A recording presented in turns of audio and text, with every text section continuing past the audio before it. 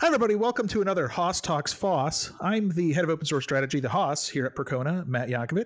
And today I'm joined by Vijay and Prasad from AWS to talk to me about all the fun things happening in AWS land and about them personally. How are each of you today? I'm good. How are you doing? Excellent. So nice to meet you today, and then I'm excited to talk about all the features that we're working on, and then let's have a coffee together too. Yes, indeed. And Prasad, how are things on your end? That's awesome, and excited to be here with you.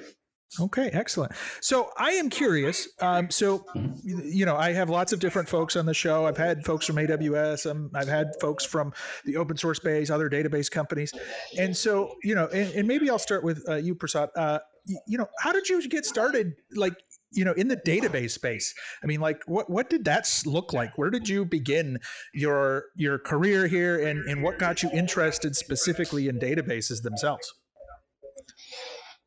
Yeah, my career goes, quite a number of years back. So I started as an application ERP CRM consultant. Oh, okay. So I was mostly doing the front end applications, ERP and CRM applications, but it's always to do with data, right? So how do you make sure the data is presented to customers in such a way, especially when you come to CRM applications, it's all about presenting the data in a way it's easy for the customers to find, whether you are presenting to salespeople, whether you're presenting to marketing people, or whether you're presenting it to manufacturing people. So I had that background, and then I spent a number of years at IBM working in the database space, both on, RDBMS in terms of DB2 or in the big data portfolio of IBM. So had a number of years of background in that space, and excited to be part of the journey here at AWS with RDS. So, it's interesting. So I hear big data. Everybody has a little bit different version of big data. IBM's version of big data is probably very different than other people that I know's, version. Maybe define for us your definition of big data, because it's one of those things that everyone treats a little differently. Everyone says, big data is a little bit of a different thing.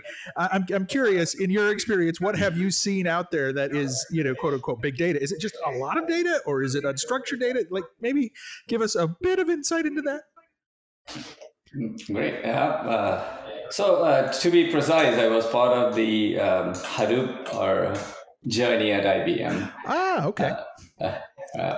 So if you put on that lens and look at the big data, it's everything that you mentioned, right? So it is structured data, unstructured data, streaming data, data at rest, NoSQL data, any type of data, right? So data is data, are just files, but you want to mix them all together. So what I used to think about it is having my background in CRM world. For example, I was with this company. I was an architect, trying to help the support group, right? So when a customer calls, the support guys will look up the accounts. At that time, it was great when I provided them a bird's eye view of the account. So customer A is calling, right? So what are the products they bought? What are the tickets they have raised with you? What are the opportunities that are pending? Bringing this data together itself was so awesome at that point. Yeah, and it's so critical for that now, because everybody has so many disparate systems, right? It's no longer just a single database. When I started, I did Oracle. We had the Oracle database in the back. It was as opposed to the, many. And then it eventually grew, but still now it's 20 different sources, 100 different sources, and they all have to come together at some point. Yeah, and then it gradually, improved to, hey, I'm going to add more richness to this data. So now I'm going to incorporate the weather data, the social media data, etc. And then it started getting into the sentiments of the customer. And then, like, for example, you have your insurance companies now, right? So multiple insurance companies, they all know your driving history. They all know how many tickets you got. They all know what activities you are up to. And now their premium is based upon all those data. So these are all like richness of data that is coming from multiple sources, not just a single source. And that's what big data enables you to put together information from so many disparate sources. Yeah, and it's both great and frightening at the same time because there is so much data out there. We've become digital pack rats a little bit where everyone wants to keep everything, regardless if they need it or not. They might not know why, but in the future, they might see a reason. And that means that not only are we getting more data in more different places, we're getting bigger data, right? Like bigger systems, bigger, systems of record, which is a challenge in and of itself. And Vijay, I don't want to leave you off of this conversation. Maybe tell us a little bit about your background. Right now you're working as a solution architect at AWS, but how did that come about? Where did you start? How did you get involved in databases? Oh, I started my database journey like 15 years ago and started with SQL Server. Okay. So been with SQL Server for a while, around like 12 years with SQL Server. I've been with SQL Server version, a pretty old version, 6 all the way up to the 12 versions, right? SQL Server 12 and 14. So that's how I started my journey and worked for various different customers throughout this SQL Server journey. I did a consulting work. I did with Southwest Airlines, I worked with Blue Cross Blue Shield, I worked with Verizon customers. I worked with multiple customers, right? That's how I started my journey. And then with AWS, I started my journey as a cloud support engineer. And then because of this unique experience that I have with all the databases that I have, then I happen to support the SQL Server at AWS, and then slowly transition myself with, if you know one relational database, you mostly know all the relational databases. All the technology behind the scenes are same. So you have a data file, log file, they work the same. So the features are different. The way you access is different, right? So slowly, I started learning MySQL and Postgres open source engines while I was working as a cloud support engineer. And then immediately I became a SME in MySQL. So I started enjoying MySQL open source database engines, and then have both versions of MySQL and Postgres versions of open source I got exposed to and started loving them. So that's how I started and slowly transitioned into a solution architect and solving problems with the customers. Oh, very cool. And while there are similarities, the difference between MySQL and SQL Server, there are differences, and that's not always an easy journey to make that transition, because you scratch your head and you go, why did they do it this way? This just doesn't seem right. Yes. Like I'm kind of expecting this to work and it doesn't. So I get that journey. I started as an Oracle and SQL Server DBA and kind of transitioned into the open source 15 years ago. So it's been a while for me as well, but I do know that there does take some getting used to, and there is a learning curve. So, so kudos to you for being able to pick that up and go that route. Now, what's really interesting is your journey through the customer space and working with customers, helping to resolve issues. And this is one of the favorite topics that I have with talking with, the folks here at Percona. We have our own support staff, consultants. Mm-hmm. I always like to hear about hey, what are we seeing the customers, struggling with? What are the topics that, maybe we wish that we could educate customers on or help them with, whether it's new software or new tooling or just please don't do this thing anymore, right? I say that a lot. I go out there and I beg them. I go, please, pay attention to your data types. Please don't neglect these indexes. But they don't listen. Exactly. But maybe if I get enough people to say similar things, they will listen. So are there things that you're seeing in that customer space that are starting to evolve that are really important and critical that either you're trying to address or, you would like to tell people hey, you might want to look into this thing or avoid this problem? My journey with it's a little different the way I see at the customers, right? So the customers that I handled while I was working as a support engineer, customers are pretty good. They know about databases. Some customers are learning, adopting because they don't want to deal with the databases. They only want to concentrate on their business. So you have like different kind of customers, right? So whenever you have a customers who already know about the databases, right? Their challenges are totally different. They want to do something scaling activities. They want to do something totally different. Some customers I see, they're new to the database world and they really don't want to handle those databases. They just want their business to run. So those kind of customers, you need to educate them, right? You have to be patiently tell them, hey, there is a difference. I know you are dealing, but there are some things you need to still take care of. When you are creating tables, right? You need to take care of the data types that you're using or the indexes that you're creating. Don't just blindly create hundreds of indexes on a single table. That is going to impact the performance as well. So I know it is going to improve, but it is also going to impact the performance. So these kind of things I normally used to see customers. So two different set of customers I have seen. Yeah. And so it's interesting having both of you on different backgrounds, right? So the big data space for Prasad and you for MySQL SQL Server. I don't know if you're familiar with Facebook's internals, but they have a lot of MySQL. They have a lot of, relational systems. And I always found it funny, the team there that manages these, petabytes worth of relational databases, because big data has been taken. They call themselves the small data team, even though it's petabytes of data, right? So they're like, we're part of the small data team, but it's bigger than anybody else's systems out there. And I think that, you mentioned, Vijay, that there's kind of two different customers, and I've experienced this as well. There are those who are very keen and understanding of the database, and they know exactly what they want. And they tend to be able to handle most things on their own. So they're looking for, the guidance, but they'll just go off and once you tell them, like, point them in the right direction, they'll just go.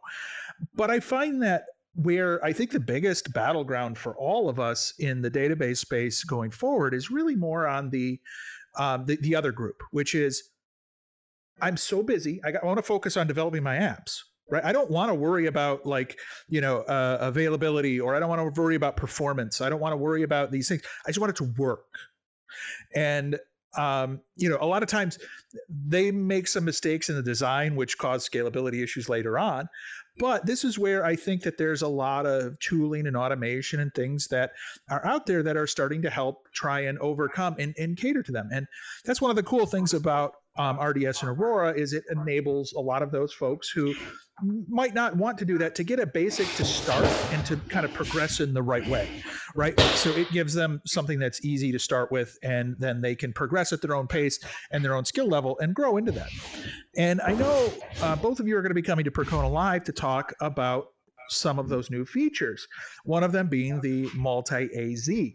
And so, those who aren't aware, you can do high availability, and you should, if you have a application you care about, in Aurora RDS.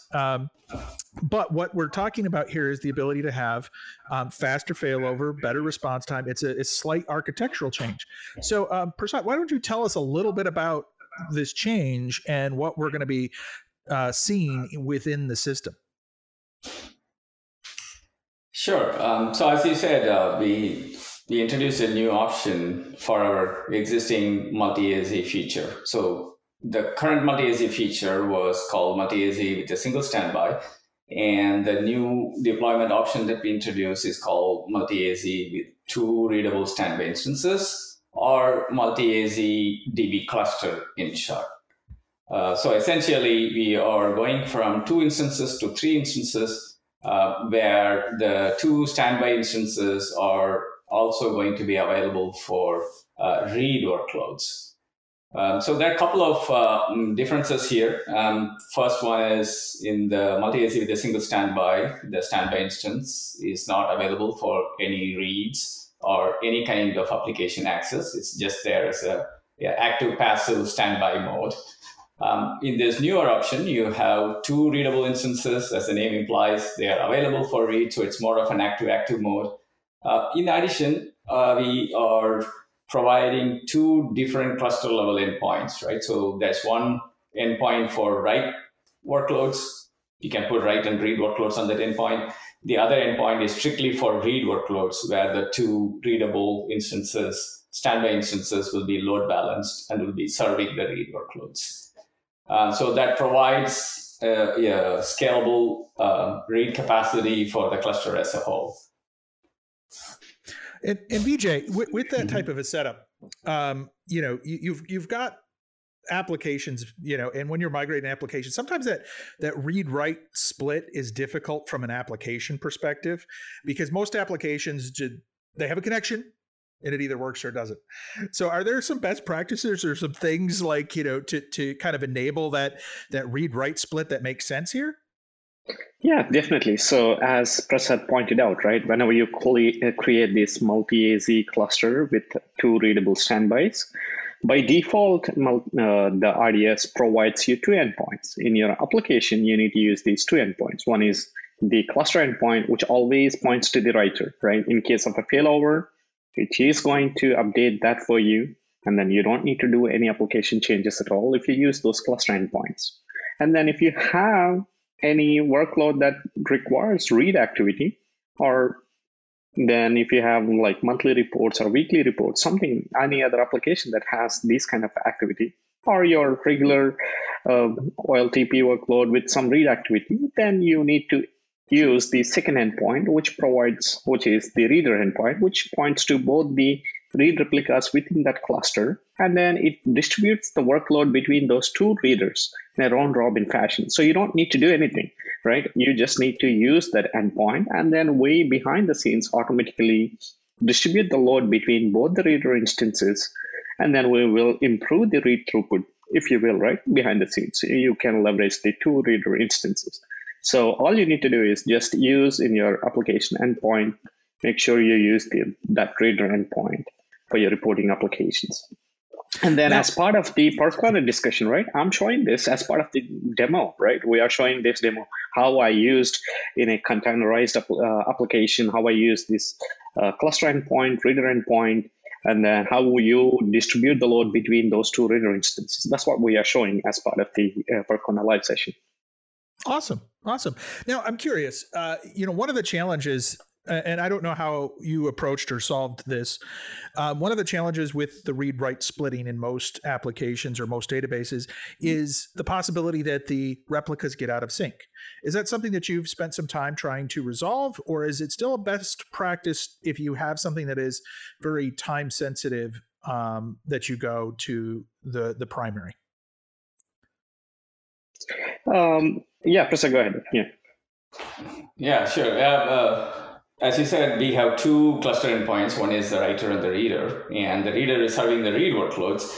But replica lag is a more important concept in this setup because of a couple of reasons, right? So we have the reader endpoint, which is serving the read workloads, but under the covers, it's also committing or writing transactions that is coming from the primary to keep all the instances in sync.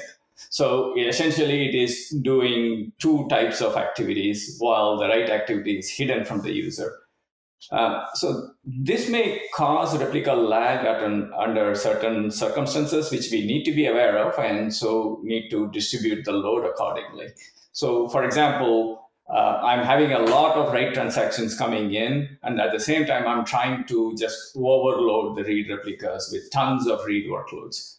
So the read replica is going to be totally occupied. All the resources are fully occupied serving those read workloads, and it may not have enough CPU cycles to update the transactions that are coming from the primary. So that can cause a replica lag. The other instances are I'm serving the other way around, right? I'm serving normal read workloads, but I'm having a huge volume of concurrent transactions coming in from the primary that's trying to occupy more time.